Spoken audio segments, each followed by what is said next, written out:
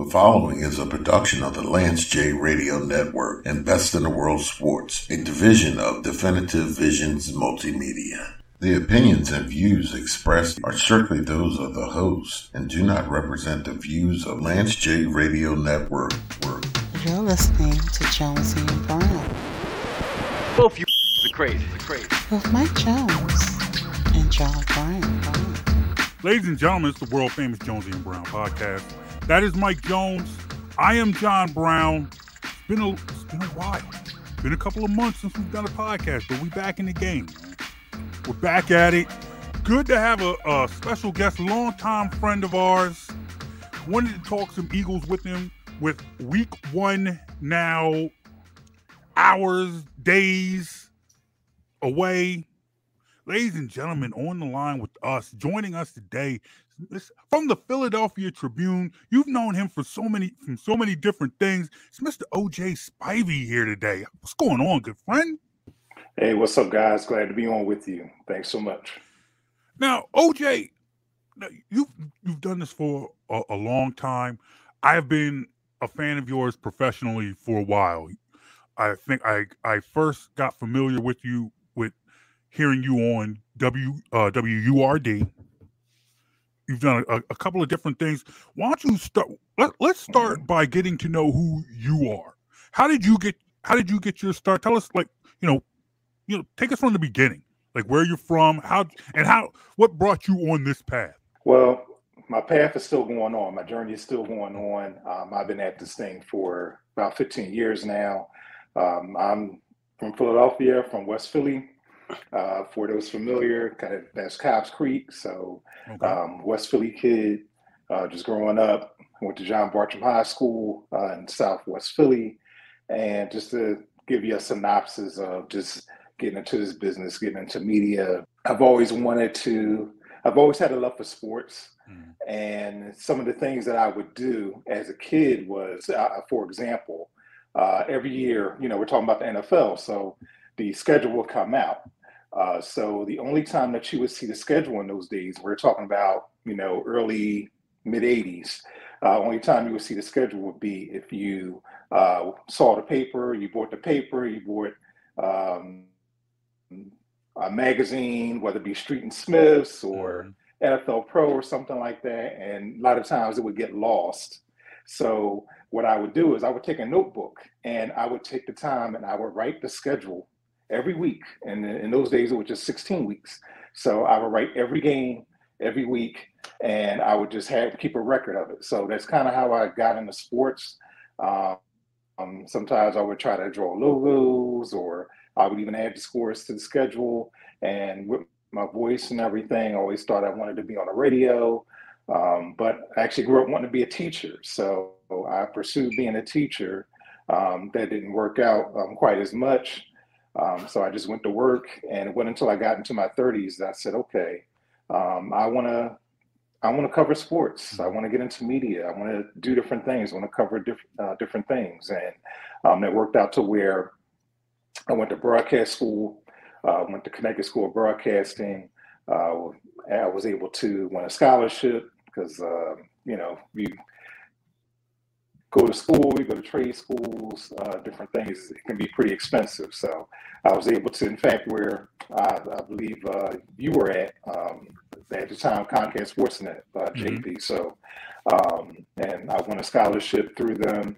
I was able to, learn the tricks of the trade quickly. And of course, that doesn't replace getting a journalism degree or communications degree. But slowly but surely, after I got out of school, it was just kind of hard for me to just kind of break into business because I was in my early 30s, mid 30s at that time. I couldn't even get a promotions job. So I just wanted to just latch on with maybe a radio station and maybe do promotions or do something like that.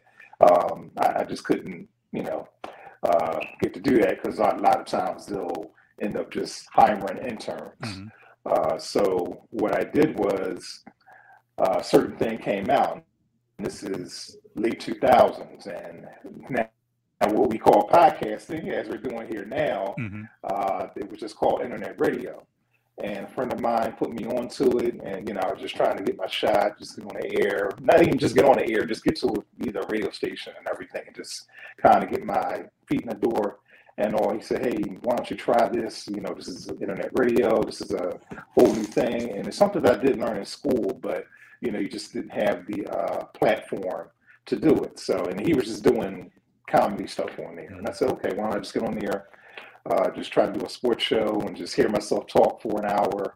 And I got a good listenership, and I was able to get a co-host out of Atlanta. I'm still friends with her to this day, and we became pretty popular. And through there, he talked about my time at WRD. A host at the time heard my podcast, and he said, hey, why don't you come on and sit with me for a week or two. His co-host at the time just wasn't showing up, and then I ended up at WRD for about 4 years, and either hosting or co-hosting their sports show. And one thing led to another. I ended up writing for the Undefeated, and that's just because one of the guests that I had on my internet show, my podcast show, she ended up working for ESPN and then becoming an editor for the Undefeated. So it worked out that way, and it just allowed me to. It opened a lot of doors for me, and I started covering events here in the city. Started covering, different sports events, and even just things off the field, just to get some experience. And just say, hey, I'll cover this. Let's say Eagles are having this event, I'll cover that. Or, I was even doing things like covering food truck events, just anything to just, get some experience and all. And just one thing led to another. Right. So, you know how that kind of goes. And Philadelphia is a tough market, of course. And, if I didn't have a family at the time and everything, maybe I would move down south or go into a smaller market and try to, cut my teeth down there. But, I was just trying to do all this and just manage the family. My daughter's in high school now. So she was small then, so I could only really do a number of things. But again, I just kept working at it and all, and writing a few articles from the Undefeated. And then just most recently, just ended up at the Tribune and writing just different things. I became a better writer at the Tribune and just doing community stuff. And then I'm just slowly coming into sports and doing a number of things like covering James Harden's first game, different things like that. And even just back. You go back to when the Eagles won the Super Bowl back in 2017. Mm-hmm. I didn't cover the games, but I covered the parade. So, and that was just great enough, especially, being a lifelong Philadelphia and everything. Everybody knows that's probably the best day of their life as a Philly sports fan, of course. So nothing can replace that. So just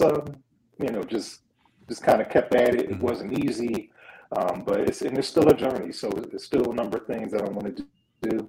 At 50 years old, and starting to cover the games here for the Eagles this year. So that was a long journey, just to get in there. But it's been a long ride, but it's been fun.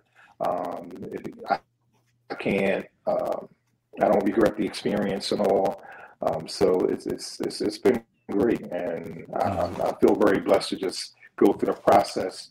And what I want to do at this point in my life and everything is just help others as much as I can, learn the tricks of the trade, or at least how to get your foot in the door and everything. And because my journey is unorthodox, I didn't go through the regular realms, or coming out of college or getting interns, while being in college, those different things. So it's a lot of people in my boat who want to get in this business, but they don't have the college degree, or they don't have the experience. So I want to devote some of my time to doing those type of things. So. Just quick follow-up question, because I heard you say you were covering just whatever early to get the experience. Was covering sports always the goal for you? Right. So sports was always the goal. That's where it wasn't just something you fell into. Yes, because that was my goal, but one of the things that you have to do, and they say in this business, the more you can do, the more you can do. You have to be versatile. You have to have that open mind. And when I stopped writing for a while, I would just say to myself, okay, do I want to still write? I missed it, and I had the opportunity. The Tribune came to me, asked me. One of the editors asked me, how would you like to come and just write certain things for them. So I said, okay, I'll do that, and it would kind of just get me back into the swing of things, because I kind of lost my joy of writing. But again, it came full circle, and that's an excellent question, Jonesy, because it came full circle, and I'm slowly but surely coming back to sports. And again, just something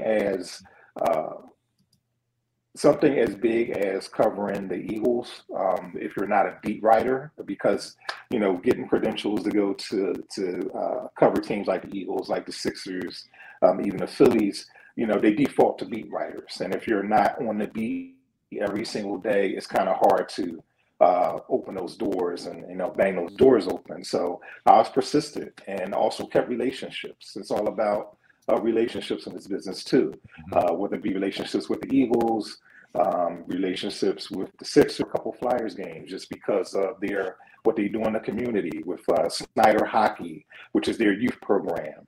So they asked me to cover those different things, because they not that they target, but they want to help African American youth and inner city kids to learn a game of hockey through education and all. So I was covering those things, and say, hey, Flyers hockey. And that's something that I didn't have in mind sports-wise, but it was still a great thing.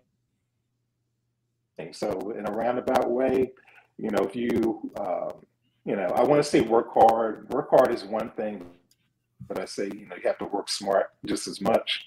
And here's a new term. They say, hustle smarter, not harder. So, and again, in a roundabout way, it just came around to where, I'm covering more and more sports, but still keeping an open mind and just covering different things. So listen, I have people ask me about politics. I don't particularly like talking about it, but people will ask me because they value my opinion. I started a newsletter, a random newsletter, just for just random topics that I just tweet about, and people just seem to be interested in it. I never knew, but I said, hey, this is an opportunity for me to just kind of expand and just try to engage with people, whether it be sports or whether it be any other topic. OJ, now you talked about getting started in this business, being a local kid from West Philly, coming up, and you started your adult life on one career path, a career path towards education. And then you decided to kind of switch gears and go into media and go into sports media. Now, when you did this, because you said you told us that you were about 30 years old when you made this change. What makes you go in? What prompts you to make that change? Because it's not like there were a lot of examples for that in this area. What prompted this change for you? Well, one of it is gratification, searching for self-gratification.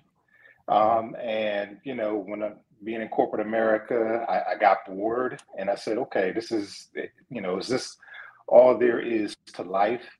And again, it goes back to my love of researching things, whether it be sports, whether it be history, and, those things coincide.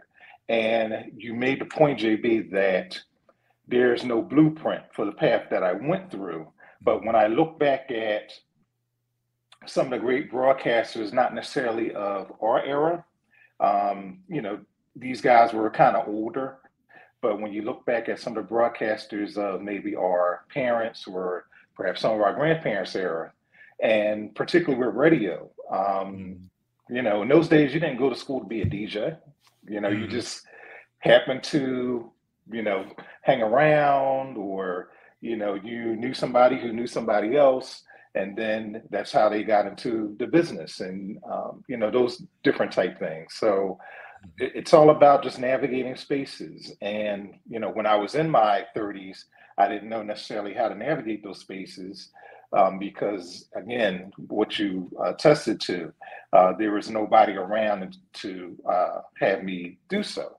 And, I just had to try to figure it out for myself and just ask questions. And I grew up as a shy kid, so I wasn't one who was eager to be outgoing or ask questions, but I felt a need for that gratification. And one of the other things that that motivated me was when I would listen to sports talk here in the city. And I would listen. I was like, man, I said, I could be as wrong as these guys. It's not that they were good. I mean, they would say certain things, and I know some of this is just for shock value. And I would hear guys predict the games, and I said, why can't I do stuff like that? And it's almost like, oh gosh, what's the guy who he was a businessman? I think his name was Reginald Lewis. And he was a self-made entrepreneur, and he had a book called Why Should White Guys Have All the Fun? That's how I felt with sports talk and sports as a whole. And another thing too, what motivated me is we didn't see a lot of faces that look like us. Growing up, it was basically guys like Brian Gumbel, who you would see covering sports. And not that I wanted to be someone like him at the time, but when I just look back at the history of it, and then you look at the numbers on the field, you look at the numbers on the court, and you're looking at 70% here, 80% here. But then when you look at the media, and there's very few that look like us. And I wanted to be involved in that, and I wanted to start telling our stories. And guys were getting on the air and trying to get into the brains of Black athletes, and it's just way off. And we all know that we grew up with guys playing ball. We didn't play ball ourselves. We knew guys who did, and we knew the paths that they went through. We knew where they came from, whether it was guys from the inner city or either guys from the country, or maybe relatives that we knew that played ball. And the stories are just not correct. And just relating to these guys, relating to where they're from, relating to them getting adjusted. And one of the first jobs that I had actually wasn't a job. I actually interned. It was for semi-pro football, and I was a sideline reporter. What was the team?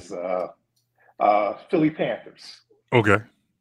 Philly Panthers, and during that time, they were in the LaBelle Football League, and Patty LaBelle, she had put her name on it, and she had sponsored it and everything. And there's different teams around the region, around the East Coast. The LaBelle football team. I don't remember. Yep. I don't remember. What year was this? I don't remember this. What? And I'm trying to figure out why. This was late. This was about 10, 15 years ago. So we're talking about maybe 08, 09, and they would play in the city. They would play at Germantown Field. They would play at Gratz, different things. I was. I'm gonna have to do some research now. Yeah.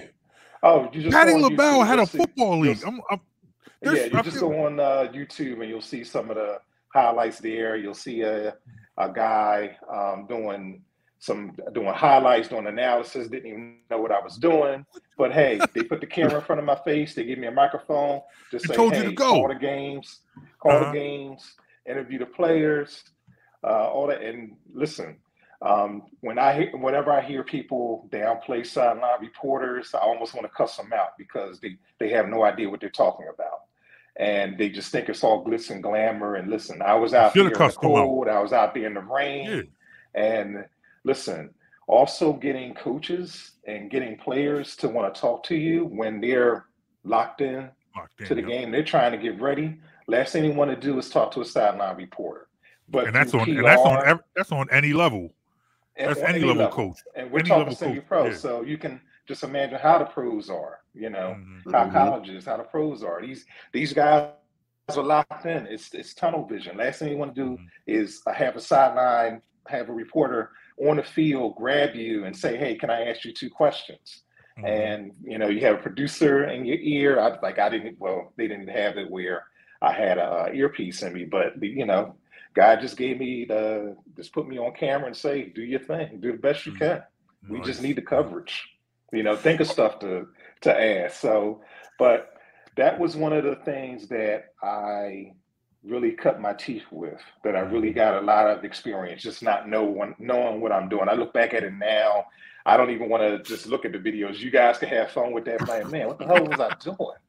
But it's all right. Yeah, it's all right. We all got our start somewhere. We all did something. You threw out the name, you threw out Gumbel's name earlier, but I wanted to bring up like more influences. Like, who influenced you? Like, who are people that you looked up to when you wanted to get into? Were there people that you wanted to emulate? Well, my first influence was just through my voice and everything. And it wasn't even sports related. One of my first influences was Don Cornelius. And that's when I was a kid, because I just thought he was the coolest guy on the planet. Just from speaking, just being eloquent, and just, just interpreting music to the audience. And, I mentioned Gumbel and all, and I would just listen to guys on the radio, and just, again, not just necessarily sports, just really news people. And back in the day, I know I'm keeping this local, but local radio station WDAS, they had a dynamite news department, and I would listen to the men, I would listen to the women. Being on location, and say, hey man, that's what I want to do. Whether I'm doing sports, whether I'm playing records, whether I'm covering Unity Day down on the Parkway, those things, I want to be into that, because I wanted to be a guy that they go to, and those type of things. But just as far as sports is concerned, I just wanted to just be a voice. And also too, on the radio, actually a guy who did sports talk here, who was an athlete who actually should be in the Hall of Fame. His name is Johnny Sample, the late Johnny Sample, who played in Super Bowl III. He played in the greatest game that ever played with the Baltimore Colts and the New York Giants. And, he became a Philadelphian, even though he was born in the South. And he lived here most of his adult life. He had a radio show on the old WHAT. Which I would listen to, and I learned a lot about sports just from him, and the discrepancies of not having people who look like us cover our athletes, and I just had an eagerness to want to do that, and just say, hey, again, I could be as right or wrong as these guys. I remember Johnny Sample and Sonny. Johnny Sample and Sonny Hill back in the day, like on Sundays. I remember that. They were best buds. I still listen to Sonny Hill to this day, because one of the things that, and I'm sure we'll get into some of these things, but one of the things that bothers me, and it's so many people living in now, and in the Twitter age and the social media age, and we're beginning to not recognize athletes of the past. And that, to me, that's a problem, and that bothers me. That irks my soul. And I want to be one of those people, as I'm getting older now. I want to be one of those people who just kind of, keep that torch lit, and talk about guys like Wilt, talk about guys like Jim Brown. Even though I didn't necessarily see them play, it's getting to the point where people haven't seen Michael Jordan play, people haven't seen Jerry Rice play. People haven't seen Barry Bonds play. So, I'm just trying to bridge that gap and just say, hey, these guys were great. And, we're looking at greatness now, but we can't exclude the greatness of the past, because it really shows us how great these guys are, because of, who came before them, their predecessors. And I want to keep telling those stories. I hear you. Now let's kind of pivot a little bit, because you talked about the fact that you cover the Eagles now. But how hard is it for you? Because you grew up an Eagles fan. a lot of the people in this city who professionally cover the Eagles and professionally report on the Eagles, they're not necessarily Philadelphians. They might be popular in this city. A lot of people might like them. A lot of people might believe the things that they say, trust their opinions. So, so on and so forth, because they have a job to do and they have a responsibility. However, they're not necessarily fans. So for you, how is it as a fan, because you're paid for your objective opinion, but you still have a passion for this team? Is that difficult? Is it hard to do? And if, why or why not? I wouldn't say that it's hard. I just think you just have to be careful, and just kind of know your audience and pick your spots. And I kind of disagree with what you said, because actually a lot of people who do cover the team here in Philadelphia, they are fans. They are glorified fans. And, I don't know if you can just say radio people are media per se, but radio is a medium. And most of those people who cover the team through the radio, they're fans. They're glorified fans. They're just fans with a microphone. But, as far as beat writers are concerned and everything, it's definitely a fine line that you can't cross. But being a lifelong Philadelphian, I just try to deal with fairness. And, I could take my fan hat off and I can put my journalist hat on and just become fair. And that's one of the things that I was taught, when I was in broadcast school, and just, keep it down the middle as much as you can. And we're all human. So I don't even want to put on this facade that, we're not all human. Is it easier for someone to come here and cover the team, and they're from the Midwest, or they're from somewhere that, they don't have affiliation? And, you're taught that in journalism to, be completely neutral. But again, we're all human, and I believe we all love the games that we cover, the sports that we cover. But, it's a good question, but, you just have to say, hey, I'm here to do a job. I'm here not to be a fan. I can be a fan when, I'm, hanging out with my daughter and everything, and I might, have an Eagles shirt on, have an Eagles jersey on. In fact, one of the things, this is a perfect example. Even though I've been at training camp a number of times this summer, my daughter wanted to see training camp. So we went as fans, and I just happened to have my Brandon Cunningham jersey on. And, it felt kind of awkward and everything. And you see some of the people that, cover the team and everything. It felt kind of awkward, but, I'm there as a dad.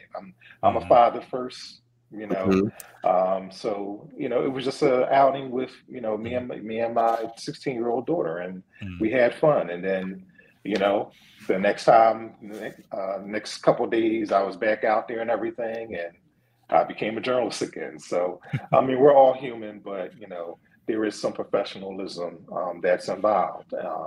Did you go to training camp as a kid?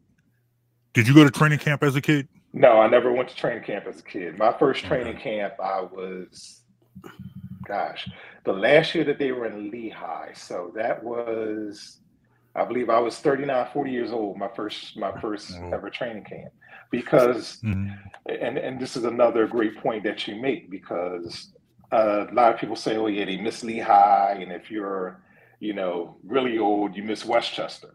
So that's me. That's where the Eagles train. But I disagree with that, and I like that the Eagles have their headquarters and their practice facility here in the city.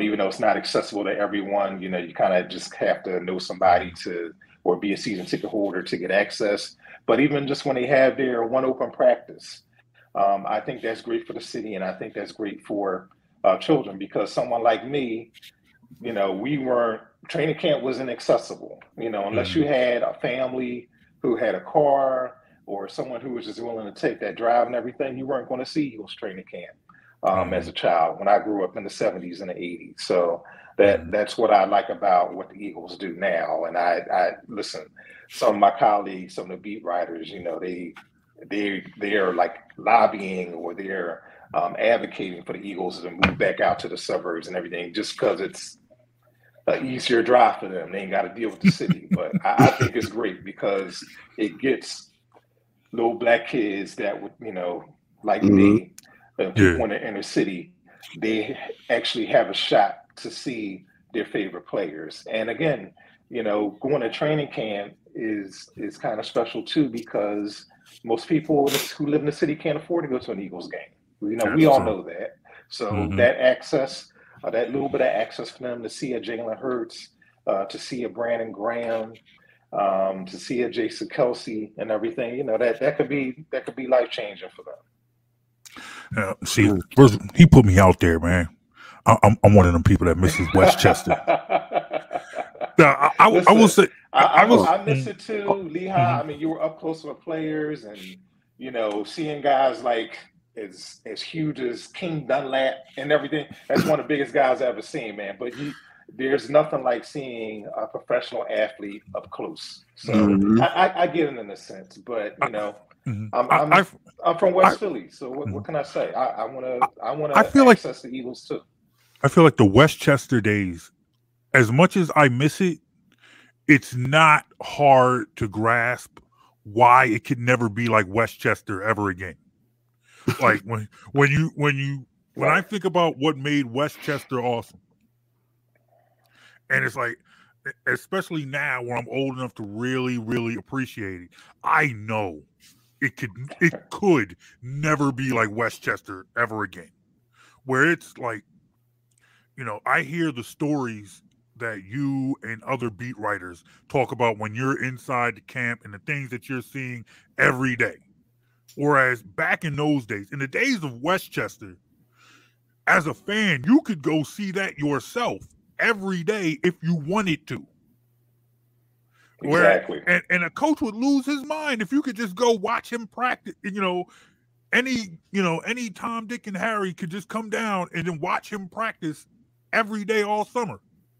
Like if I was a coach, I'd be taking all types of notes. I would have had the Eagles all figured out by the end of training camp back in the 80s. Because you could go every day. You could. Mm-hmm. You could go every day. That's exactly what people used to do at Lehigh. That would be their summer vacation. You'd get a hotel room, go up to Lehigh for the week, and go watch training camp every day.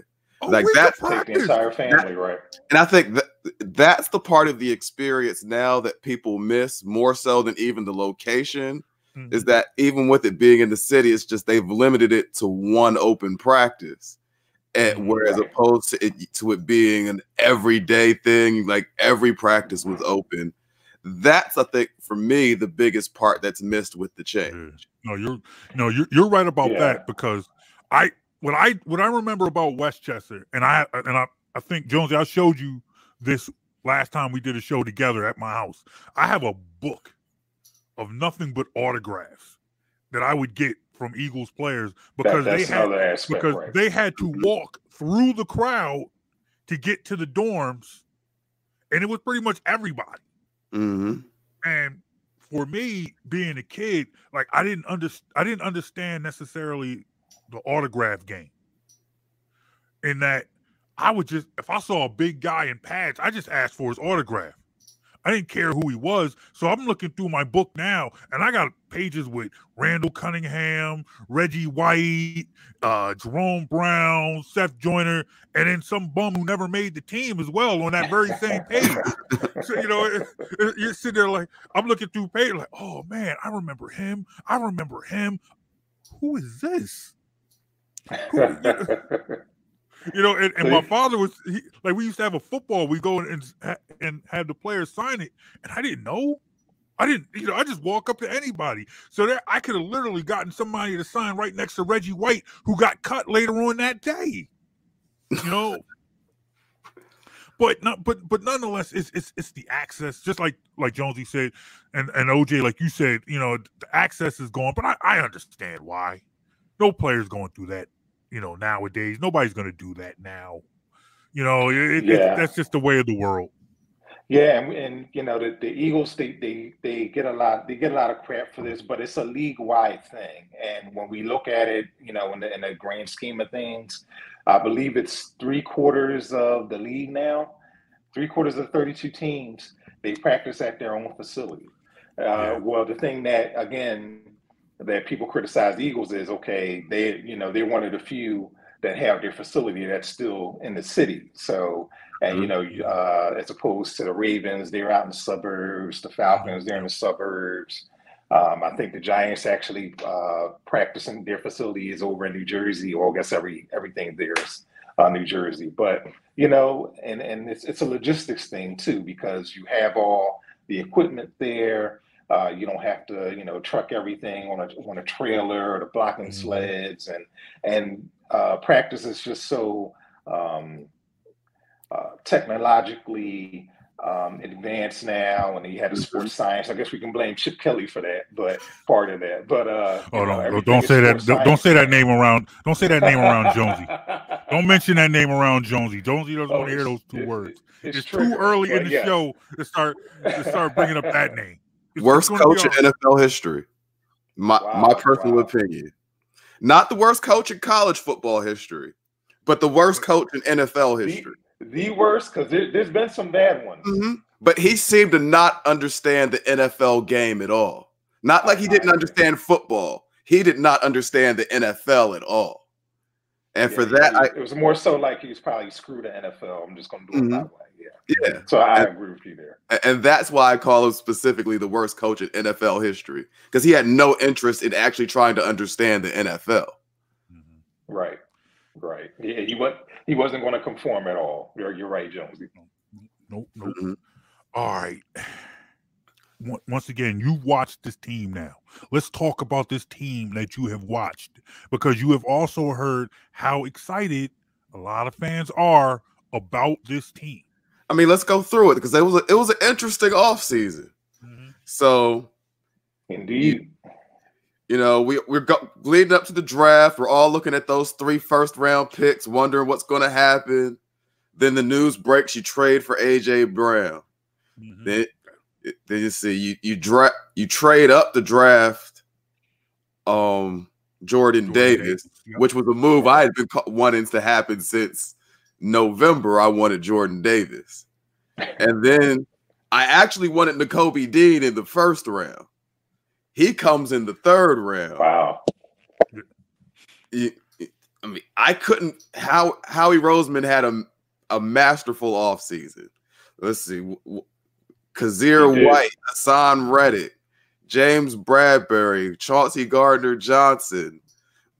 He filled every need you could want filled, possibly, except, well, if you're sold on the running backs, then okay. But if you're not, you might have wanted another running back. But other than that, there wasn't much else Howie could have done this offseason.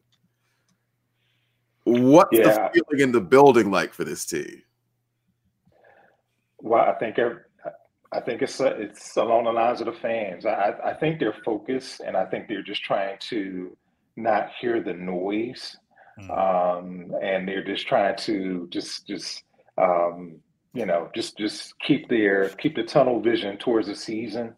They are working hard, you know, even though was a lack of hitting in training camp, but I think quietly these guys are eager to go. I wouldn't say that they're excited. They're eager to go for the season because they see the talent around themselves.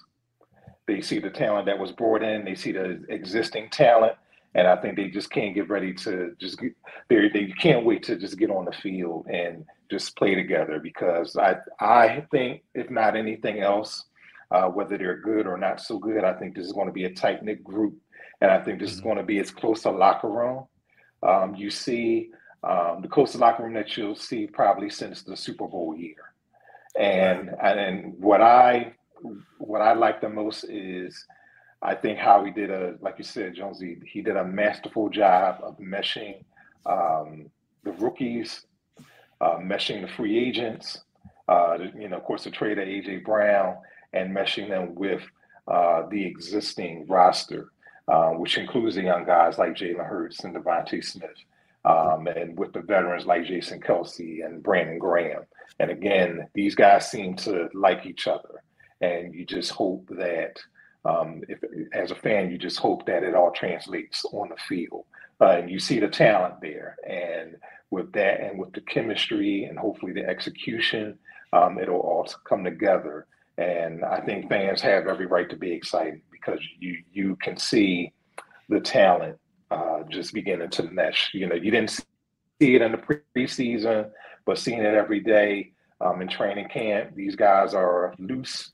There's no tightness on the field at all. You see some of the sound bites or some of the little skits that, Eagles media do with the players, and they'll ask them different things. This is all stuff that they're all eager to do. They're not, shying away from, just being together and just doing different things together. And I think Nick Sirianni deserves some credit with that because he likes to keep the guys loose too. I mean, he can, go off on a couple guys. You've seen him. I've seen him, scream and yell where, someone didn't get something right in training camp. But I think they are emulating the personality of their coach, and that's a good thing. And again, it all has to translate on the field. Don't get me wrong, but what you see from training camp, this is going to be a close-knit group, if not anything else. Now, just real quick, because I'm thinking, JB, you'll remember this. Like 2 seasons ago, we were looking at the Eagles in Carson Wentz's last year when things were falling apart and saying this roster was old, expensive, and not extremely talented. And then to look at what's happened in just 2 years, you're hearing national people and some local people saying this is one of, just based on the roster on paper, top 10, some people saying top 5 from roster construction. How surprised are you at how quickly it was able to be turned? I'm actually not surprised because if you follow the NFL, and just over time, this day and age, this modern NFL, you can turn it around in 2 years. I know a lot of people didn't have a lot of faith in Howie Roseman to do so. I didn't necessarily believe it. When you saw him draft guys like Jalen Reagor and you see Justin Jefferson, right there, and you can go on and on with Howie's track record in the draft. That it's not so great, but these past couple of years, I mean, you'd be a fool to criticize him for what he's done in a draft, short of a Jalen Reagor, but. You can even throw drafting Jalen Hurts in there, how unprecedented or how unorthodox that might have been. But, these getting a Landon Dickerson when we all didn't, most of us thought he wouldn't even take the field, that he was damaged goods. I mean, this guy looks like a beast.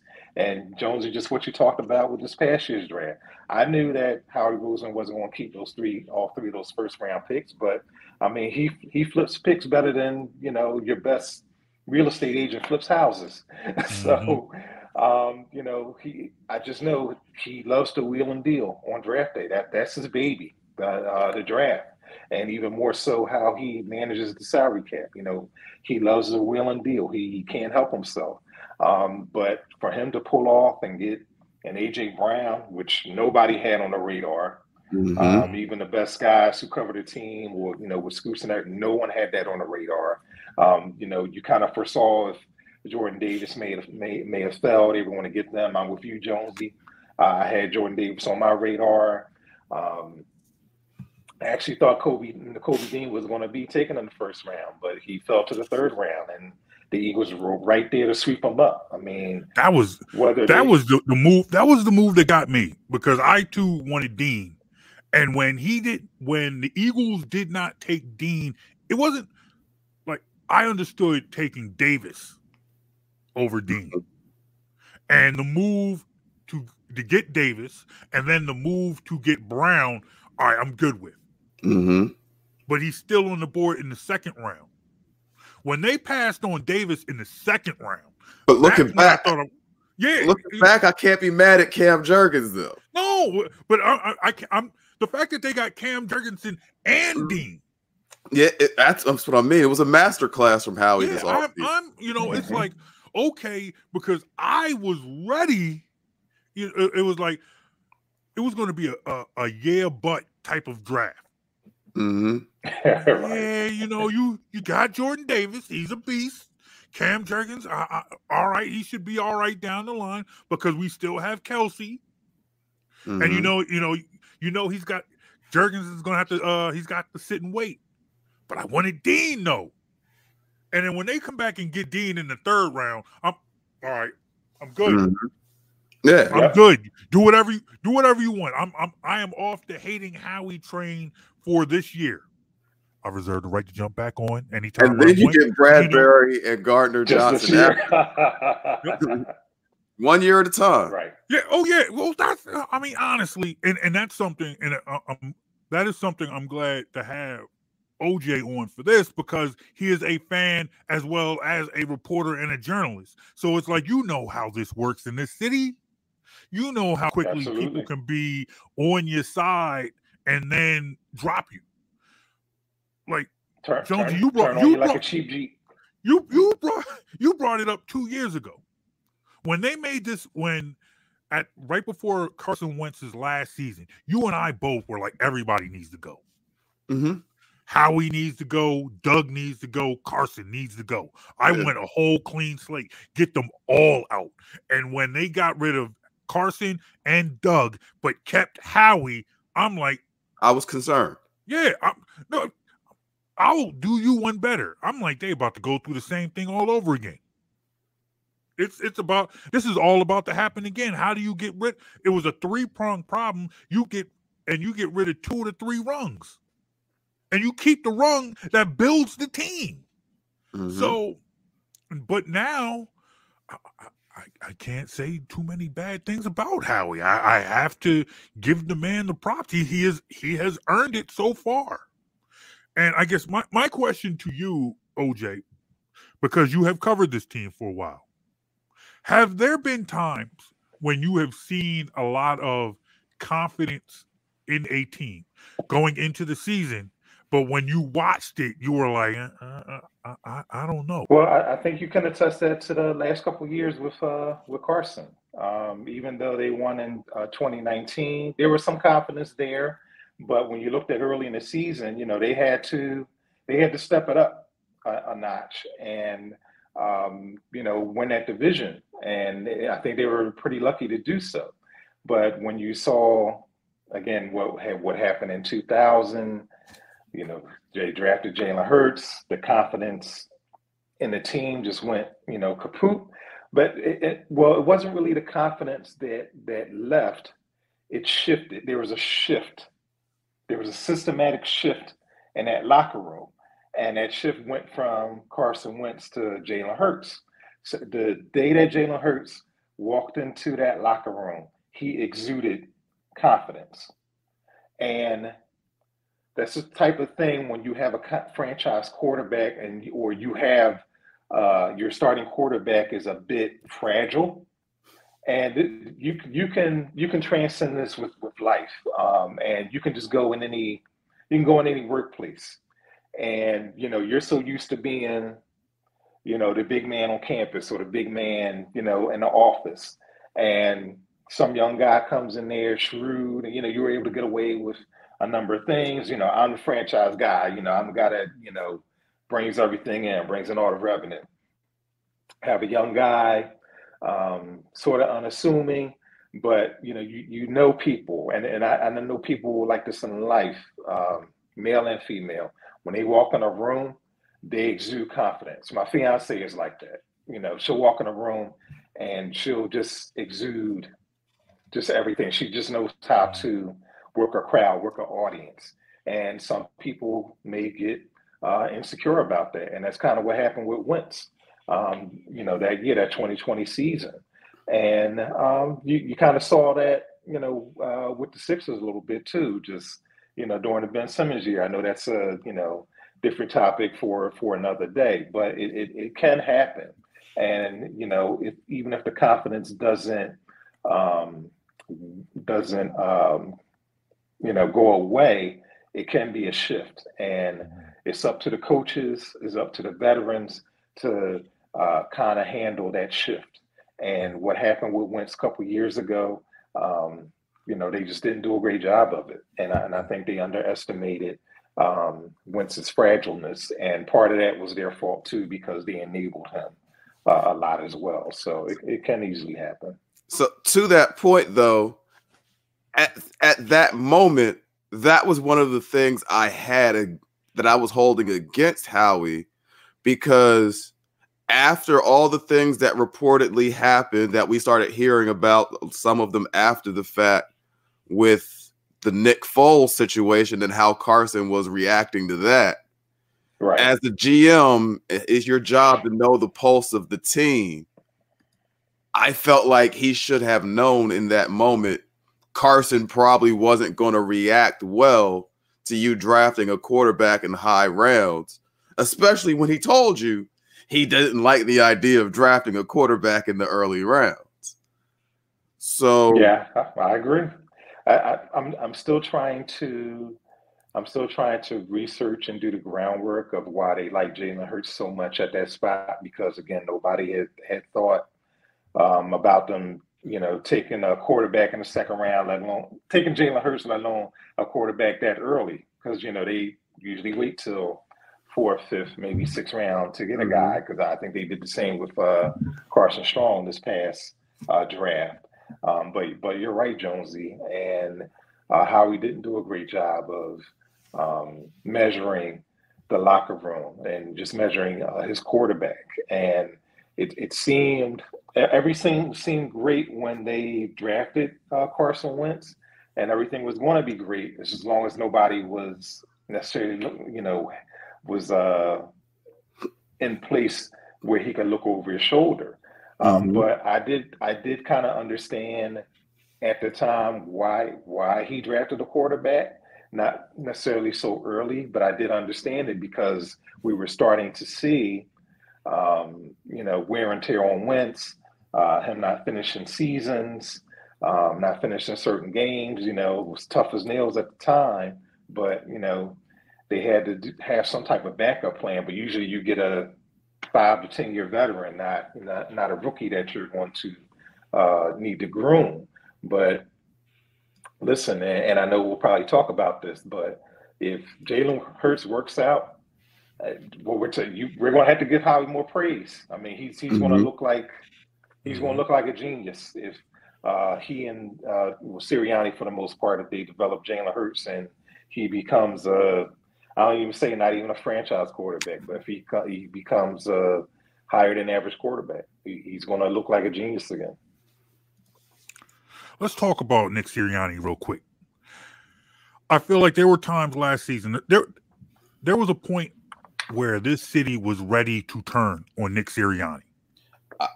They had lost a bunch to the Lions game. Right up before the Lions game. Right before the Lions game, this city was ready to turn on him. This man was in press conferences talking about flowers blooming and what he needed to do, and this city was ready to burn the NovaCare Center down and everyone in. And somehow they were able to string a few wins along, get some wins, turn their season around, and sneak into the playoffs. That being said, now that you've made the playoffs and expectations have changed, how confident are you in Nick Sirianni and his ability to do this job? I am cautiously optimistic because when we look back, in most cases last year, Nick Sirianni coached as a rookie head coach, a first-time head coach. And, we can go back to just the first half of the season. And with what we know now, as, Nick Sirianni was apparently calling plays, as he said he would. But, we now know that it necessarily wasn't a shift in philosophy. It was a shift in play calling. And Shane Steichen ended up calling plays for what we know now is the second part of the season. And, was was getting a more balanced attack, more Shane Steichen? Was it more a systematic thing? Because, we all know that the Eagles want to throw the ball this day and age. It's a passing league, yada, yada, yada. But, that was, for me, that was a bad reflection on Nick, because I look back at two games in particular.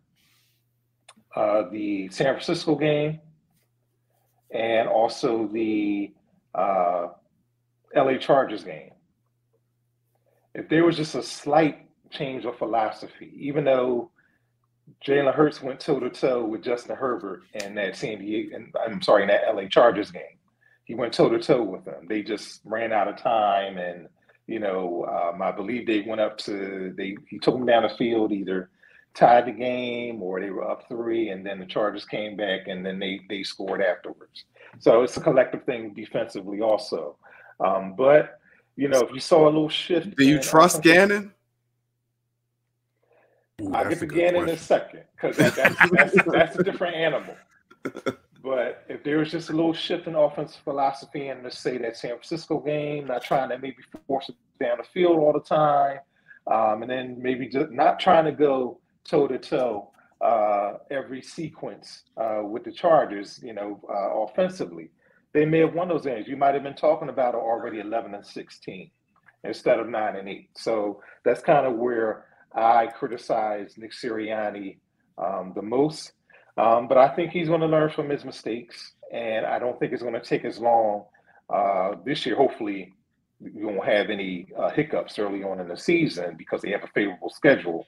But I think he will learn from his mistakes enough to where if he feels the need to adjust, he will adjust a lot earlier. So that's my biggest gripe with Sirianni. But as far as Gannon, people are saying all eyes on Jalen Hurts this year. I get that.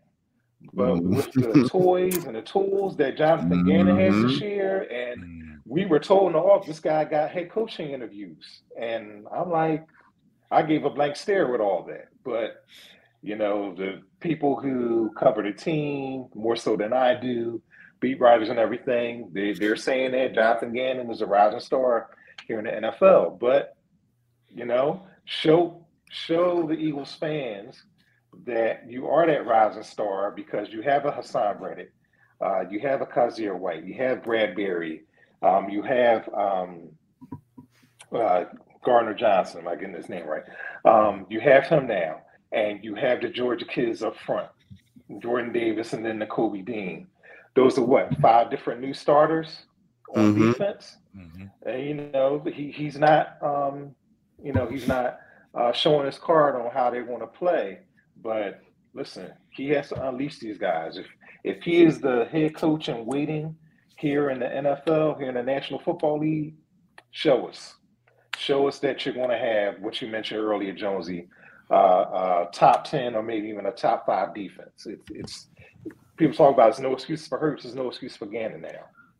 So in your opinion, are you saying that Jonathan Gannon is a bigger question mark than Jalen Hurts?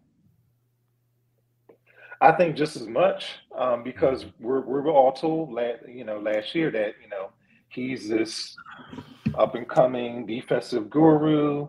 He was a great coach. It was just all about personnel. And I get it to a certain extent because they didn't have enough playmakers. I mean, basically the only playmaker that they had on defense last year was Darius Slay.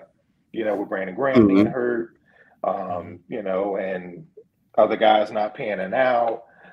You saw the linebacking core, these last couple of years. We had Nate Geary starting. All of this is true, but at the same time, I'm remembering last season, and we all remember during that winning streak at the end of the year, we played a lot of quarterbacks that weren't NFL starting quarterbacks. Agreed. But prior to that, when you were playing NFL starting quarterbacks, this defense was on pace to give up an NFL record high completion percentage. And you had you had a couple guys that went 18, 20 completions in a row on you a couple games in a row. It was with no adjustments in sight. The only adjustment, it was very tough to watch. And I don't know if that changes except that you play all those bad quarterbacks down the stretch.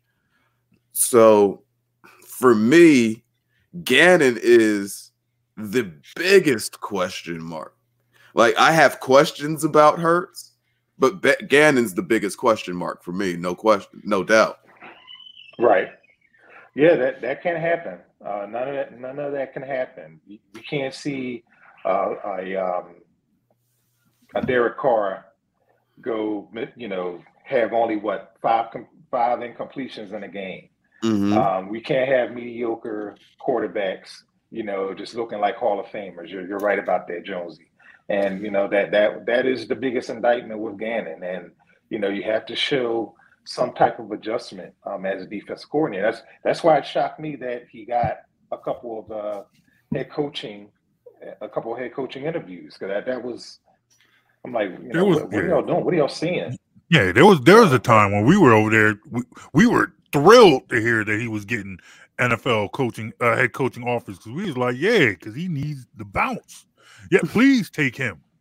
But now he's getting some players. He's got some guys in, and it seems like the tide has changed. I feel like they've gotten the personnel to actually build up real expectations. So in your mind, what is a realistic expectation for this team? Now, you hear, because there's people that are going to go 0 to 100. There's going to be there are people who's going to say Super Bowl or bust. And honestly, those people say that every season, no matter what team they put out. Right. But realistically, what is your realistic expectation for this Eagles team? Well, I'll just start at the top. I don't think it's a Super Bowl team. I don't think that they're, even though I think they have a lot of talent. I'm not going to go to say the Super Bowl word, but I do think that they can. I do think that they're going to win the division.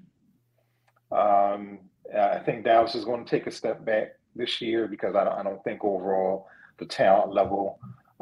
You can also attest it to the coaching as well. I do think they're just actually going to take a step back. Not even with the signing of Jason Peters? What? No, not even with that. But I just think they're going to just take a step back, and I don't think they'll be bad or terrible, but they may even sneak into the wild card. But I have expectations for the Eagles to at least win the division. I have them going in 11-6, and if the ball bounces right, in another game it could be 12-5, and I do expect them to make some noise in the playoffs. I do expect them to possibly win a first round game, and possibly go into the divisional round. If the ball bounces right, we could see maybe a conference title appearance, but I'm not even going to go there. But what I want to see from them is just progress overall, whether it be the quarterback, whether it be the head coach, the defensive coordinator. I want to see progress, at least for me, winning on wild card weekend. Okay. Now, as a professional, and I know you cover this team, where will you be on Sunday? When the game is kicked off, where will you be? Are you going to be in Detroit? Well, I'm not going to be at the road games, I could tell you that now, but for just about most of the home games, I will expect to be at the link.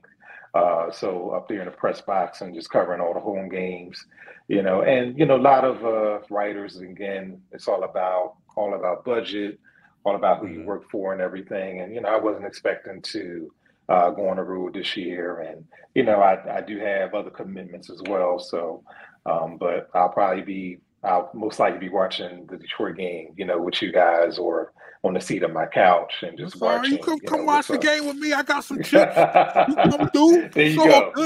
Throw some wings on. We'll figure something out, man. In fact, we got to do that one day.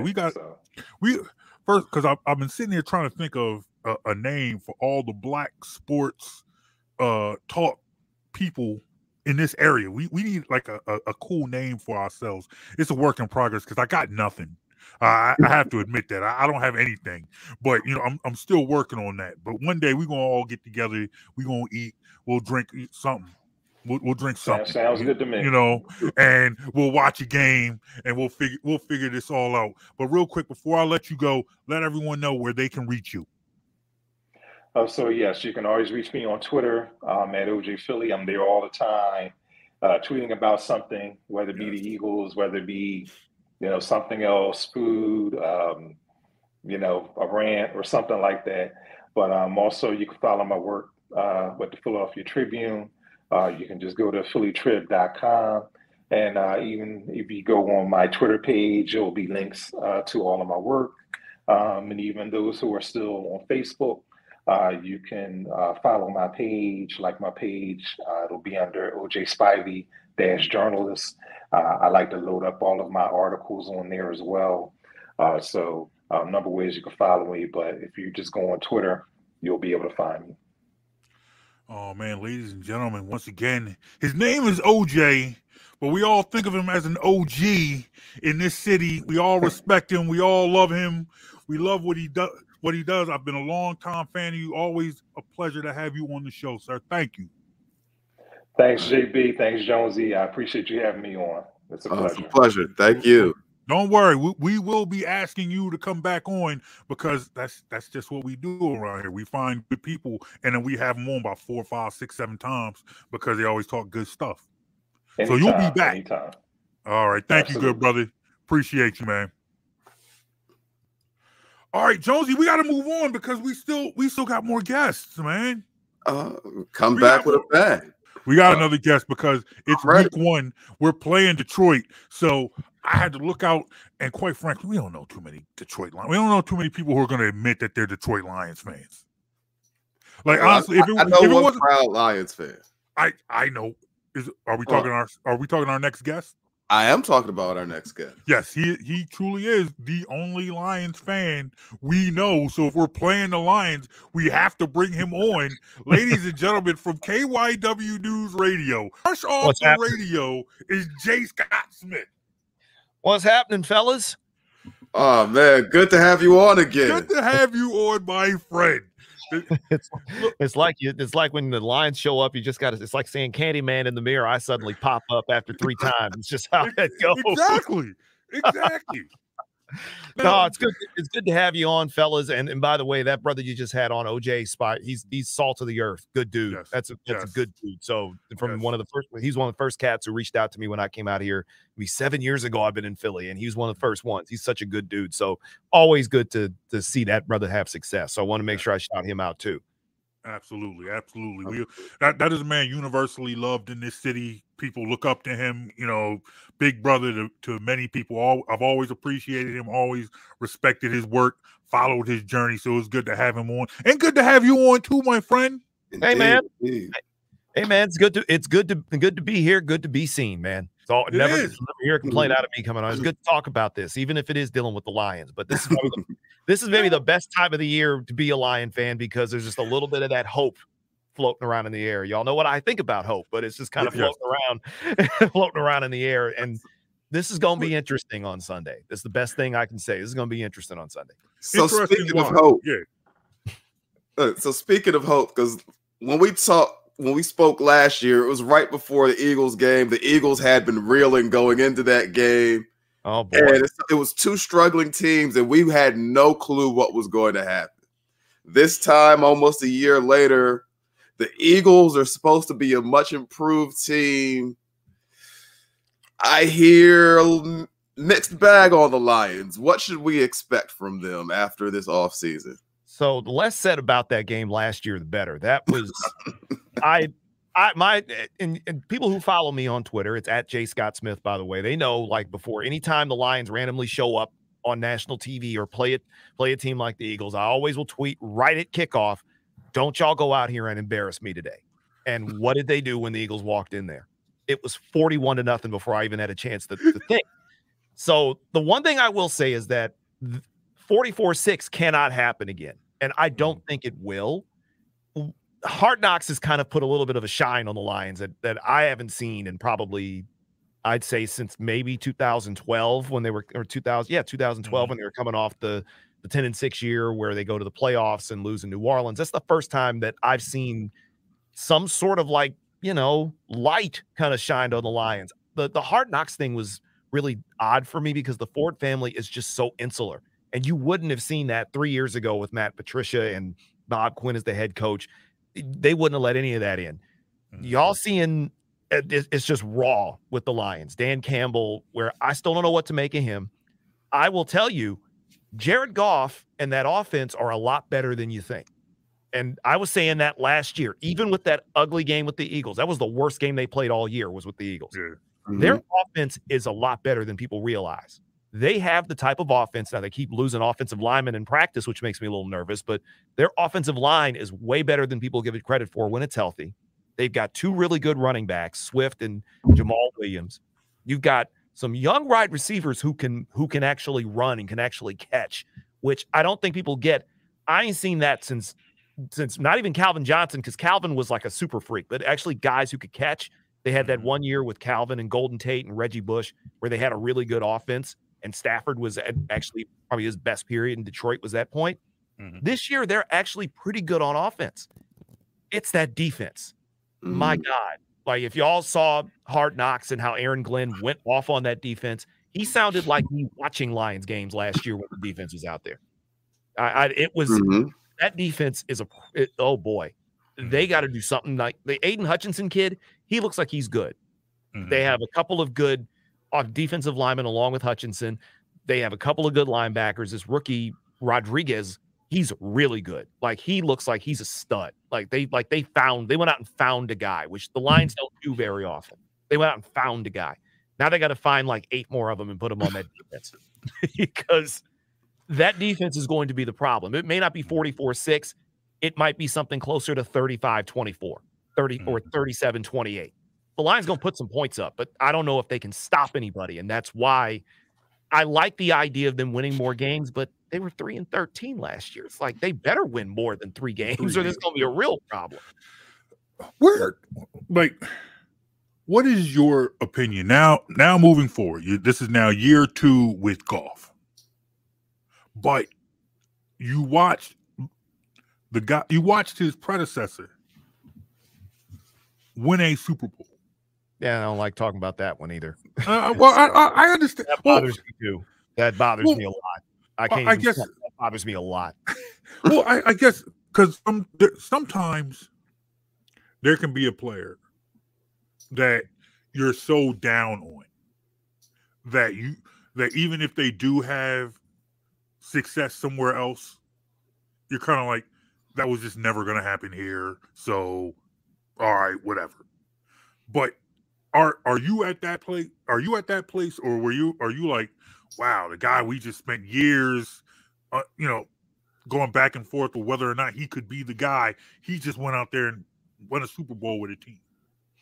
That was a special circumstance. It was never going to happen with Stafford in Detroit. Never. It wasn't going to happen because in terms of, and this is a big fruit salad of just problems when you look at the Detroit Lions, because the big narrative last year was it was all the Lions' fault. Stafford was great this whole time, and all he needed was just to go to LA. That's nonsense. He was the only guy who was there for 10 years. And I've said this to you. I've said this to others here in Philadelphia.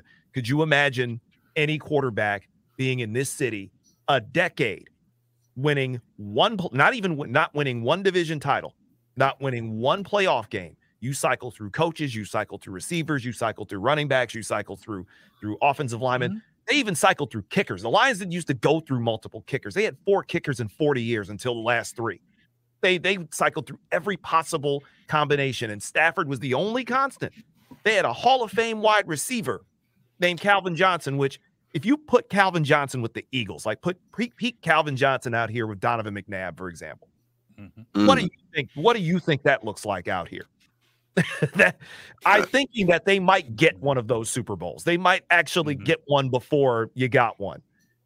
Stafford was not going to happen in Detroit. He was a really good quarterback in Detroit. He wasn't like the savior. Like, I get into it with Lions fans all the time about this. They act like this guy was the savior of the team. He was perfect. He did nothing wrong. They just never gave him any help. And in one season, they had Reggie Bush and Golden Tate and Calvin Johnson, and you had the league's best defense in 2014, and they couldn't win. At a certain point, it's okay to say that Stafford may not have been the fit in Detroit, just like the front office may not have known what they were doing. Now, admittedly, seeing him go to LA and immediately win effectively, kind of that did bother me a little bit, but you also have to remember they had a ridiculous defense out there last year. That was a team that was 3 years removed from going to that almost exact same team went to the Super Bowl with Jared Goff as your quarterback. And what am I supposed to do? It's like, yeah, I'm not gonna lie, I was kind of hoping Cincinnati would finish that thing off. I kind of was. I'm not even going front. I was flying back from Nashville that night, and I'm watching it on the plane, rooting hard for Cincinnati. I can't even lie. That's the bitter Philly influence of the last 7 years. That's what being in Philly has done to this man now, where he's like, look, I can't even cheer for this man. I don't even want this man to succeed. See how it's just crept into your psyche? That's what being in this town for the last 7 years has done to you. You know what? And I love it. Yeah, you see clearly from the video. I'm representing my alma mater, Detroit Renaissance High School. I still will always represent for the city, but a little bit of that Philly has gotten in me, and I kind of like it. I can tell. I kind of like that feeling. A little bit of that bad guy, a little bit of that heel slips into me once in a while, and that's where I am, because it got so wacky in Detroit. Like, it's one thing if you want to say, all right, Stafford couldn't win it here, cool, we'll at least support him when he goes there. It's another thing when people are creating shirts that call themselves the Detroit Rams, and they're wearing Detroit Rams shirts and talking about we should have a celebration for Stafford in the city of Detroit. That's when we got to go. At that point, it's like, no, we got to have a talk. We can't do that, because they wouldn't do that here. No. Like, if Carson Wentz, especially where he is, right? If Wentz had won it in Indianapolis, for example, I wouldn't have seen any Philadelphia Colts shirts around this city. Not a chance of that happening. Nick Foles somehow wins the Super Bowl again. Y'all ain't putting Foles Bears. Oh God, Nick Foles winning with the Bears, Jesus! But it's like the Bears. It's like the Chicago's Bears winning a Super Bowl has just made me cringe a little bit. But that's like that ain't happening here, and that's what got me upset, because Stafford was. I'll be the first one to say he was a good quarterback. He wasn't like the greatest of all time, but he did as well as he could possibly do. But he came up short, and it was okay to say that he came up short. But you can't even say that in Detroit. They want to put a statue in front of Ford Field to him, and I don't understand it, because the Pittsburgh Steelers have more postseason wins in Ford Field than he did. That's a problem. That's painful. It's funny because you bring that up, and when it comes to a long-term Eagles quarterback, the last one most fans will remember is Donovan McNabb. And there are people in this city right now, there are fans, lifelong fans, who will tell you, I bleed green, I love the Eagles, I've loved the Eagles all my life, and will tell you to your face without hesitation that Donovan McNabb's tenure was a failure. They will tell you this. And I've heard it. And the one thing I will always say to people is, do you understand what I would have done to get what Donovan McNabb did here with the Detroit Lions? In literally one season, he did more than the Lions franchise has done in 60 years. I get that Donovan McNabb rubbed people the wrong way in this city. I had to learn that over time. He rubbed people the wrong way. But that man, let me tell you, you may not like him off the field. I totally can get with that. When I look at that on the field, I'm like, there would be a statue in front of Ford Field right now. There would be a statue at where Old Tiger Stadium stood. They would put a statue next to Barry Sanders at the Silverdome if Donovan McNabb did in Detroit what he did here. And I understand that people didn't like him. I get it. I totally get it. And I hate to say that I kind of was seeing a touch of that last year with Jalen Hurts, which is really crazy, because by all accounts, Jalen Hurts is a good dude. And I like that. I like that kid. I liked that kid when he was at Alabama. I liked him when he was at Oklahoma. I wanted the Lions to draft him because I think the Lions had just passed on him when he came down to Philly. I wanted the Lions to draft that kid because I like the way he plays. And last year he kind of showed flashes of it. not just in the Lion game, but in that whole run up to the postseason. I kind of liked what I saw from Jalen Hurts. I think they've got something with that kid. They've actually put some dogs around him too. That's the thing making me nervous. That's why I said the Lions defense is going to have a rough day. They might score, but they're going to need to, because the Eagles are going to put points on people. I think when I look at what the Eagles have done with Jalen Hurts, and I feel like there's just one with Jalen Hurts, there's like one piece that we have to figure out. But you've seen the flashes, and he talks such a good game. Yeah. Everything about his mannerisms, how he talks, how he conducts himself says, I am an NFL quarterback. I am a franchise quarterback. I am the person that will lead my team to the promised land. And then you see what they've done. They went out, they drafted a big-time wide receiver. Go out and get the best wide receiver in college at that time. And then they go out and trade for a bona fide number one wide receiver.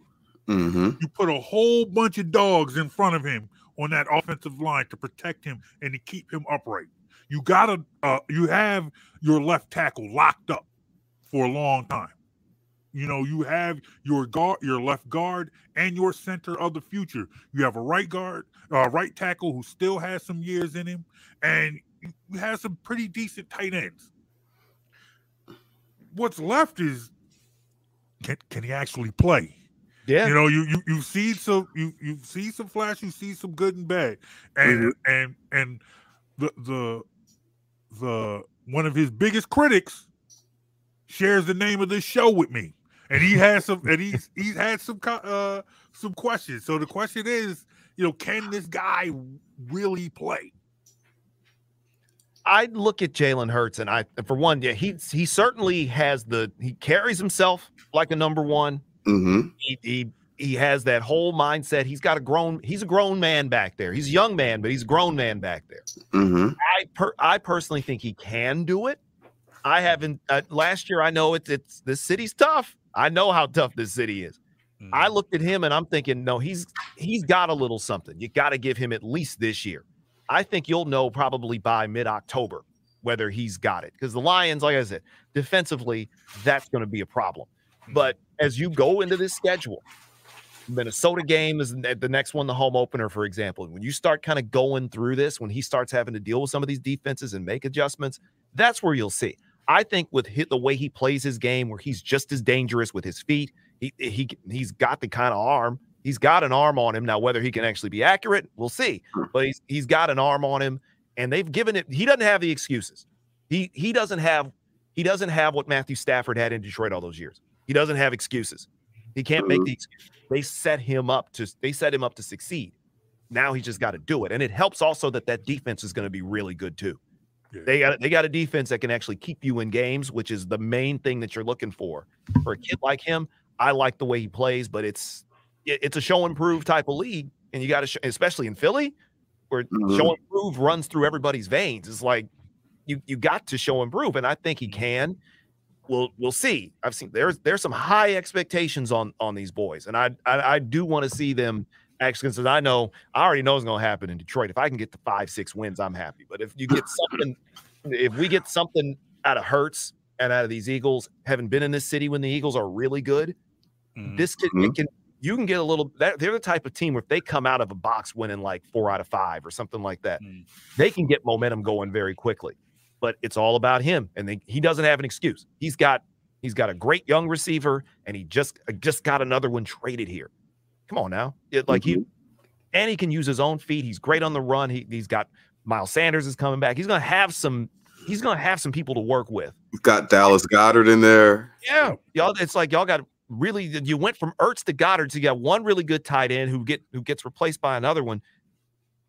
He ain't got no excuses. Unless he gets hurt, he has no excuses. So he got to get out there and just get with it. I think he can do it because I want to see that young brother make it out here. I don't want him to end up being Donovan McNabb. Plus, he doesn't have McNabb's attitude. You can tell this city really wants him to succeed, but they're just like, we just got to see it. Just one time for a stretch of time, we got to see it. Now, it's funny. Now, because it's been so long, and I don't even have a calendar. Were you here for any of Donovan McNabb's tenure? Or was he No. gone by the time you got here? No, McNabb was out of here. I watched from Detroit because, of course, the Eagles were always kind of like my second team anyway because of Randall Cunningham. So I've always had an eye on the Birds even when I was a kid. I wasn't here for McNabb. I got here in not 17. I got here in 15. So he was gone by then. Okay. Oh yeah. Mhm. Okay. So By the time he was completely out the league by then. Okay. Yeah, he was gone. So when I got here in 15, he wasn't a part of that. That was right around. I think it was right around. It was just before. I think was Wentz here. I think it was right before Wentz got here is when I got here. Okay. See, he didn't live it No, like we no, did. He wasn't here for the McNabb years. No, And it's like I was too busy dealing with Joey Harrington at that time here when McNabb was in Philadelphia. The thing about the McNabb years in that Philly, might be the first Joey Harrington reference we've ever had on it. On one of our absolutely the podcasts. first. But yeah, if you remember those McNabb years, it was like every year the city was super excited. Yeah, You knew this was the year. You were in the conference championship last year, so we're going to get over the hump. This is the year. Hurts, I'm almost sensing the opposite response from the city, where it's like, yeah, we know the roster is really good, but we can't buy in like that again. It's like I'm getting almost the opposite vibe as far as the way the city is responding to Jalen Hurts right now, almost because of the disappointment you saw in those McNabb years. It's like, yeah, we'll believe it when we see it now. It's going from this is our year Mhm. to this is our year. is this our year?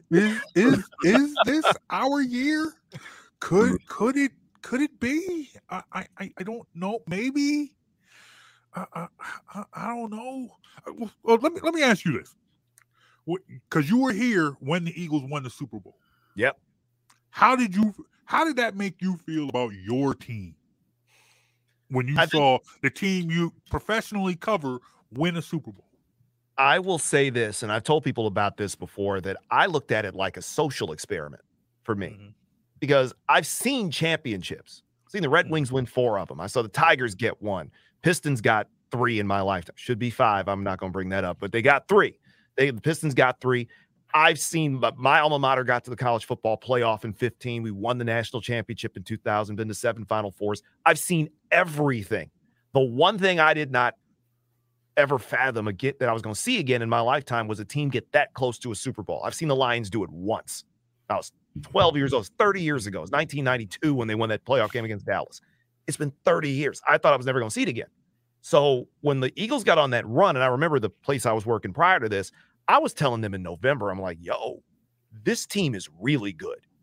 Like, this is different. Like, this ain't like, I know y'all are a little gun shy around here in Philadelphia, but I know that look on a team when I see it, because I see the look I saw with those Eagles was the look I saw with those Pistons that won championships. It's like, that team is going to do something. We need to prepare for this. But I'm thinking of it as a professional thing.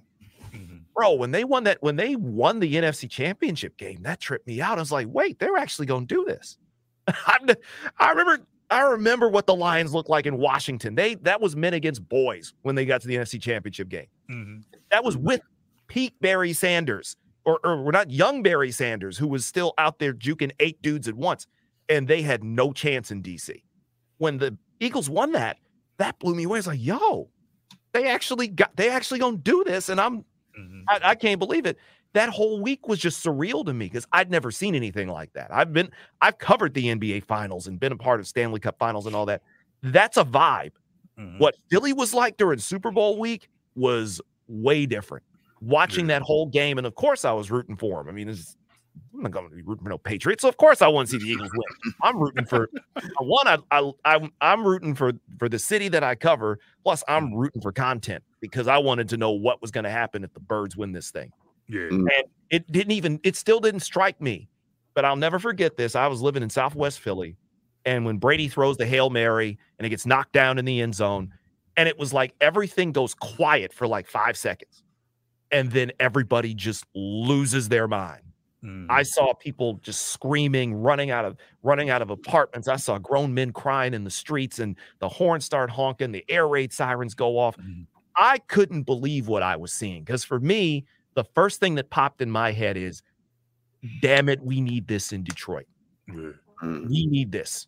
I knew it was dope. It was 10,000 times better than anything. My mother called me from Detroit, and she just simply said, "What is it like?" It's just like, Mama, I can't tell you. My mother was 14 years old when the Lions won their last championship in 1957, which predated the Super Bowl by 6 years. That is like, she had to ask me because she's like, I don't know what that's like. It's like, Mama, I can't describe it. It's bigger than when the Pistons won. It's bigger than when the Wings won. This is way different. This whole city is going crazy in the best possible way. And I've made it clear. If the Lions ever got to a Super Bowl, I might run back to Detroit from here. Like, just put these shoes on, and I'm running all the way back, and I'll get there within an hour because that's where I'm. Get there in an hour. Because if that's what getting to and winning a Super Bowl is like, I need that for my city. I have to see it, and now I get it. I got why people were out there in the streets and seeing them win. Just the emotions of that, because that was 60. It was like 50 years for the Eagles because y'all been to a couple of them and lost. Yeah, we hadn't won since pre-Super Bowl either. Yeah. Yep. We won an NFL championship. Yeah. And then having to have to deal with Cowboys and Giants and Redskins fans who told us that our NFL championships don't count because they weren't Super Bowls. Yeah. You know? Trust me, we hear the same thing from those cheeseheads, and we hear the same thing from those goofs in Chicago. We ain't heard it from Minnesota, but Minnesota's been there 4 times. Yeah. And that's just it. It's like, I just want him to get there at this point. Just give me something. I remember 2014 in Dallas, how angry I was when they got hosed at the end of that game and should have beat the Cowboys, because they would have had a puncher's chance in the second round, and who knows what happens. So I remember how angry I was, and I'm like, as much as angry and raged out as I was watching that game, is like, I need this. I need this. I need the Lions to bring this out of me more, because once every 25 years don't work for me, dog. I got to do this a little bit more often. It's crazy. You talk about that and feeling like you need this. And then, Jonesy, you had brought, we had talked about like the confidence in our expectations. Now, for me, in 2001, I was living and working in Baltimore when the Ravens won that first championship. And I just remember how the playoffs started that was Baltimore's first year in the playoffs. So I'm telling Baltimore fans, hey, watch me. Let me show you guys how to act while you're in the playoffs. Let me show you how this is done. Let me show you how this works. And then the Eagles go, I think they might have lost in the first or the second round. I can't remember. And Baltimore just kept on winning. And now Baltimore is in the Super Bowl. But you're still talking about a young Eagles team at that time. So even as Baltimore is in the Super Bowl, I'm thinking to myself, they got Reed, you got a young McNabb, you got him locked up for a couple of years, you got this defense. Our Super Bowl is coming. Like, I wasn't jealous of the Ravens. I was happy for them. I was happy for the town, because just like you talked about Philly was, I remember driving home and people were just in the streets and they were banging pots and pans, and you were just giving people high fives as you're driving down the street. Everyone was so excited, and I was happy for them. And in the back of my mind, I'm thinking to myself, because our time is coming. That's what I thought in 2001. And I'm thinking, I'm like, okay, there's no way this team, as they keep on getting better, we have this young, energetic coach. We have, we're signing guys, we're keeping guys. This team is going to be all right. Then they go on that run and start getting to the NFC Championship. And I think the cracks started happening after that Tampa Bay game. That was the low. That was the low point, because that was what the second one was. That was the second of the 3 losses. Yeah, it was the one, because because y'all got Super Bowl. It was after the 04 season into 05. Yes. So that was, I think it was because Tampa won it. Tampa won it in 02. So yeah, it was 2 years before. So that first that first conference loss, that was against the Rams. That first conference championship loss, that was the Rams. Yeah. And the Rams were really, really good. That was the greatest show on turf. That was the greatest show on Warner turf. And yeah, that was the greatest. Falk and those guys. That was the greatest show on turf, and that was really that team's. That's a young McNabb. Yes. You didn't take that one to heart too much. No, you were just happy they were there. Mm-hmm. That first one, you were happy they were there. That Robin Day Barber is the one that hurt. Yeah. Jonesy, I've told you on this time before that Super Bowl that the Bucks went to when they played Oakland, that is the only Super Bowl I did not watch. I could not watch in my lifetime. That's the 2007 NBA Finals for me. That's the one I couldn't watch after the Pistons lost to LeBron because I knew they should have had that one. I didn't watch. I couldn't watch. As far as that Super Bowl, that should have been ours. That should have been the year. Had they won that year, that would have changed everything. I would have went back to Baltimore. Like, I told y'all. I told y'all we was coming. I told you our time was coming. But then we didn't make the Super Bowl. Baltimore, at this point, Baltimore's they're still riding high. Hey, we got ours in 2001. What happened? Where are you gonna go? But it took 17, 18 more years. And that is why at this point, is this our year? Is it our year? This our year? People in Philly have every right to be gun shy. Y'all are gun shy about the Sixers. I'll never pull my gun out. Eagles, about the about the Phillies. It's like that's in Detroit. It's like to a lesser level. That's where we are with the Lions right now, because it's like we've just been through hell for most of the last 20 years with this team. Like the 1990s, the Lions were actually at least competitive. They still had Barry. They weren't going to win. They weren't winning. Moore. That was a fun team. Herman Moore, Johnny Morton, Scott Mitchell. We got 2 good years out of Scott Mitchell in Detroit, for God's sake. We actually had something. That 91 team was the one that got to the NFC title game. They won 8 straight games. They were undefeated at home. They ran through Dallas. Like, that was the best Lions team of my lifetime. And I've been chasing that high for 30 years because they've had one team that was at least in that area, and that was 2014 when Green Bay was 15-1, so you couldn't do anything. It's like, you win 11 games out of nowhere, where any other time that Lion team wins a division, lost it by 4 games because of Aaron Rodgers, because we weren't even close. And we ain't been back since. Just fell off the table. And this year, for us, it's just, is this the year they kind of get back to middle of the road?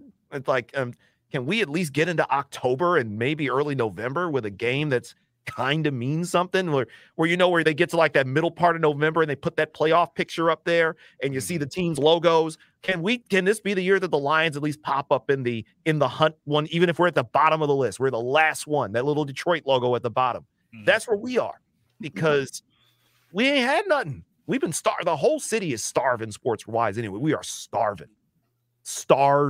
Like, there's hungry and then there's us. We out here starving. Could you ever see yourself in a situation where you finally jump ship? What would have to happen? Is there ever a time where you could just say, you know what, I'm done with Detroit football? It would be hard. It's hard because we're just like how they're loyal here in Philly. We're hella loyal in Detroit. We can't, it's like they'll make us angry. Like this Lions franchise, like the Matt Patricia era was as close as I ever came, because he was awful. And God help the Patriots if they want to put him in charge of calling plays this year, because he was terrible. He apparently lost that locker room 2 weeks in. Like, not 2 weeks into the season, 2 weeks into his tenure there. Like, during the summer, during minicamp, was not on the desk, and he'd already lost like 2/3 of that team. They were bad. That's what made Stafford finally say, enough of this. I'm out of here. Get me out of here from dealing with this. That's as close as I've come. But what did he do that was that bad? Like, how does that happen? He came in basically with immediately saying, I was Belichick's lead assistant, so you need to listen to me. It's my way or the highway. My way goes. Because that was the point where they started getting rid of all the good players they had. Like Quandre Diggs, who was the team captain on defense, basically questioned some of the defensive methods they were using because it wasn't working. They were getting lit up on defense. He went to the coach and just straight up said, "Is like, well, how about we try doing this?" And they traded him 5 days later because he questioned them. And they started like releasing guys, and they started signing all these washed up Patriots to replace him because they wanted to kind of make Detroit like the Patriots of the Midwest. And that's not how it worked. And he just alienated so many guys. He angered. That's how Darius Slay ended up in Philadelphia because Patricia basically pissed him off. He's like, all right, I'm done. Get me out of here. And Philly was like, okay, we'll take him. And he came out of here. Golden Tate was the same way. Ran Golden Tate out of town. Stafford wanted out for 2 years. It's just that was kind of kept low key. Stafford was trying to get out of there the first year he was there, but they couldn't. They didn't want to part with him, and no team was going to answer that asking price. So that's why he stuck around. That's as close as I came was Patricia, where that was the one where I'm like, I might need to just kind of check out of here. I've already moved to Philly. I got a ready-made thing right here. I've been digging the Eagles since I first saw Randall Cunningham.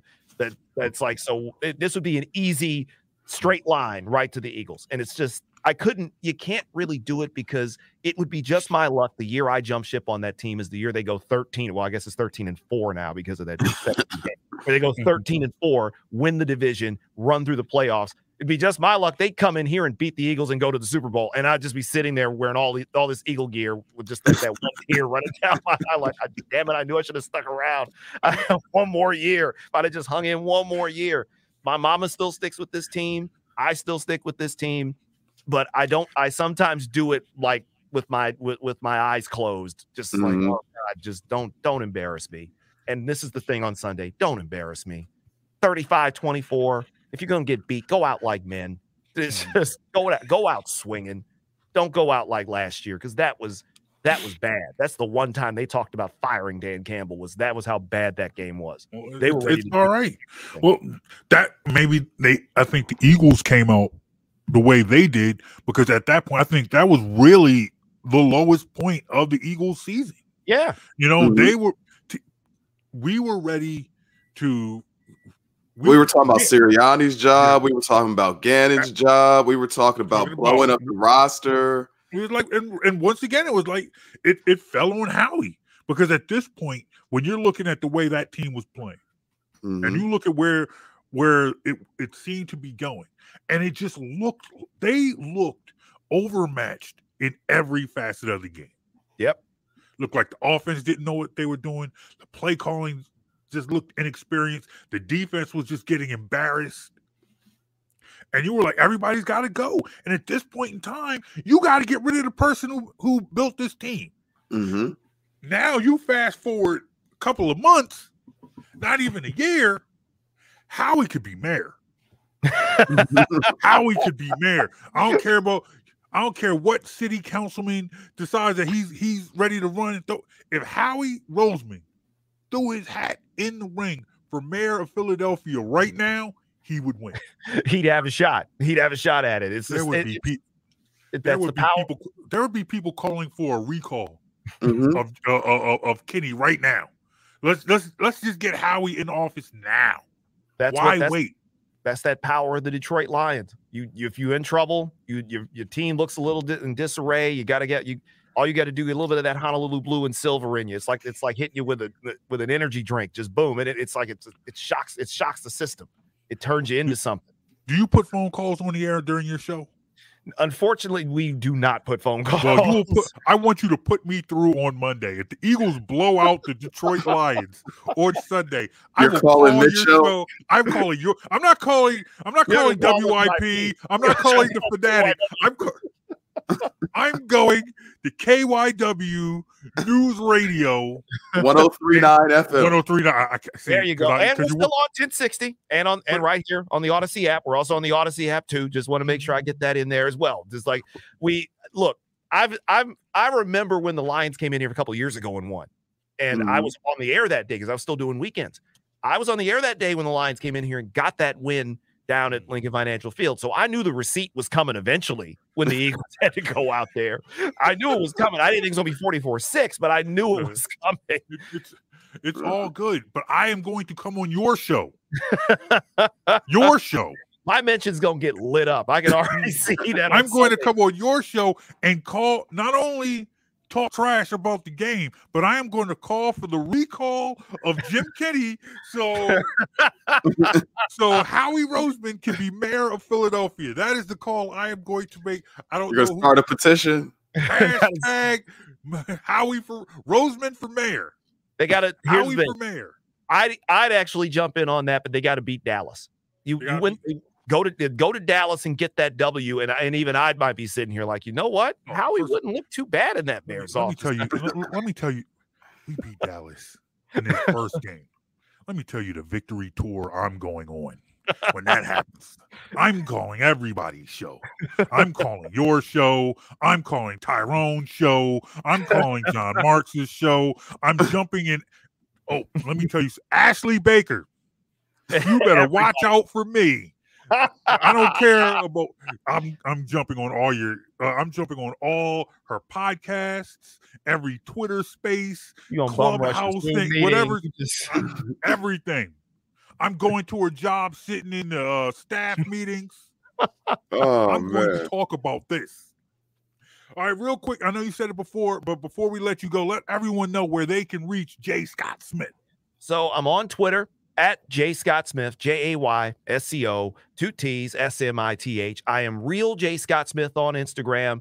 I'm even on TikTok now. I got pulled into TikTok. I am real Jay Scott. Do you do videos? Do you do TikTok videos? Now, see, I don't do the goofy dance videos. I don't do any of it, but I do a lot of behind the scenes stuff. Okay. And do a lot of cool stuff in studio on TikTok. So that's the lane I'm going. I ain't gonna be sitting here. I'm not dancing for y'all. I'm not gonna be Millie rocking. Exactly. Don't dance for these people. I ain't dance for you. Yeah, exactly. We don't dance out here. I'm a grown man. Maybe we don't be out here dancing. And as mentioned, we don't dance for these people. You can hear me every afternoon. I won't be dancing, but I might occasionally get the once in a while rap line off in one of my news stories, and you can hear it on KYW News Radio. You see it right here, 1060 AM. We're still old school, 1060 AM, 103.9 FM, and on the Odyssey app. If you're not in town, you want to listen on smart speakers, just tell them to play KYW News Radio. We right in there, baby. That's what I do 5 days a week. That's the business that gets handled. I appreciate that, man. My man. Thank you for coming on, rocking with us and hanging with us for a little bit, man. Fellas, anytime. We got an NBA season at some point to deal with, and when it comes time to talk about the Sixers, I'm here. I'm all in on that. If Phillies do it, or even Phillies, because the Phillies gonna mess around, make the postseason this year. So it's they just might. They might mess around. They messing around, but then they got to play. They actually got to play a good team. And once they get there, that's the question. That's keep the away problem. from Atlanta or the Mets. That's the only thing. Keep them away from Atlanta or the Mets. That you talk about 44-6. That would be like the equivalent of 44-6. You're dealing with Atlanta or the Mets. I can't take it.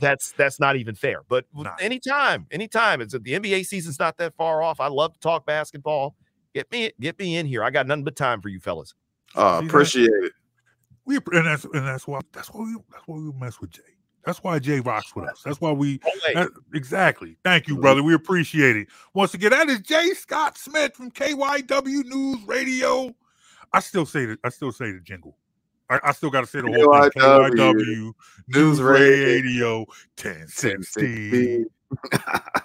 You give it. What is it? You give us 10 minutes, we'll give you the world. There it is. Exactly, man. It's a good show, man. We back, bro. We back. We back. Y'all tell the streets Jonesy and Brown's back up, y'all. The price of the brick went up.